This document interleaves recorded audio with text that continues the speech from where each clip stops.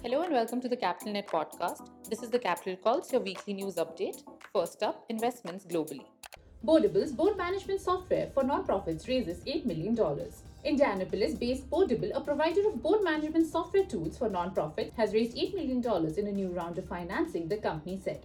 The investment came from Base 10 partners with participation from company seed stage backer High Alpha. Singapore-based open finance startup Finantier gets backing from Y Combinator. Currently in beta mode with more than 20 clients, Finantier is busy getting ready to officially launch. The company has been accepted into Y Combinator's Winter 2021 startup batch. The startup also recently raised an undisclosed amount of pre-series funding led by East Ventures, with participation from AC Ventures, Genesia Ventures, True Culture Capital, and other investors.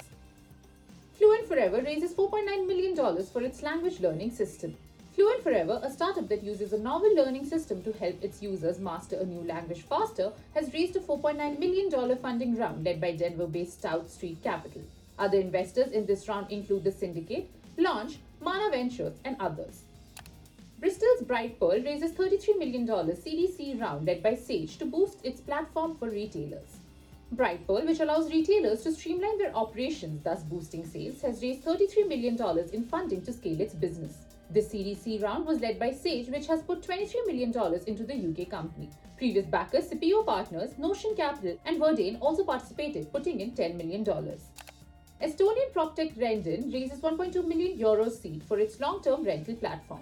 Rendon, an Estonian PropTech startup that wants to improve the home rental experience, including offering a no-deposit feature, has raised 1.2 million euros in seed funding. Backing the round is Terra Ventures, Iron Wolf Capital, TrueSight Ventures, Atomico's Angel Program, and Startup Wise Guys.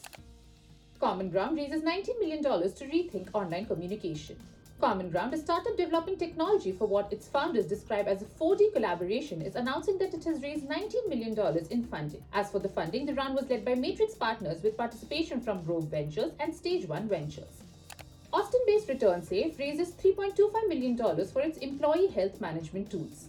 ReturnSafe, a symptom checking and contact tracing employee health management toolkit for businesses, has raised $3.25 million in financing from investors including 50 Years and Active Capital. Chinese autonomous driving startup WeRide backs $200 million in funding.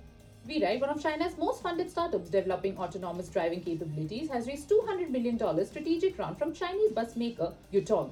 WeRide did not disclose the valuation for this round, which is the first tranche of its Series B round. Chinese online education app Zuoyi Bank raises $1.6 billion from investors including Alibaba. Zuoyi Bank has raised $1.6 billion Series E Plus from investors including Alibaba Group. Other participants included returning investors Tiger Global Management, SoftBank Vision Fund, Sequoia Capital China, and Fountain West Partners. Seattle-based Madrona raises $320 million for its 8th fund. Madrona Venture Group announces 8th venture capital fund raising $320 million.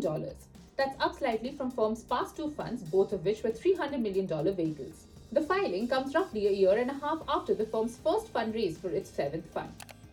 23andMe raises $82.5 million in new funding. DNA testing technology company 23andMe has raised shy of $82.5 million in new funding from an offering of $85 million in total equity shares. The funding, confirmed by Wall Street Journal, comes from investors including Sequoia Capital and New View Capital. That's it from the Capital Calls Global. We wish you a very happy new year and tune in next week for more such weekly updates.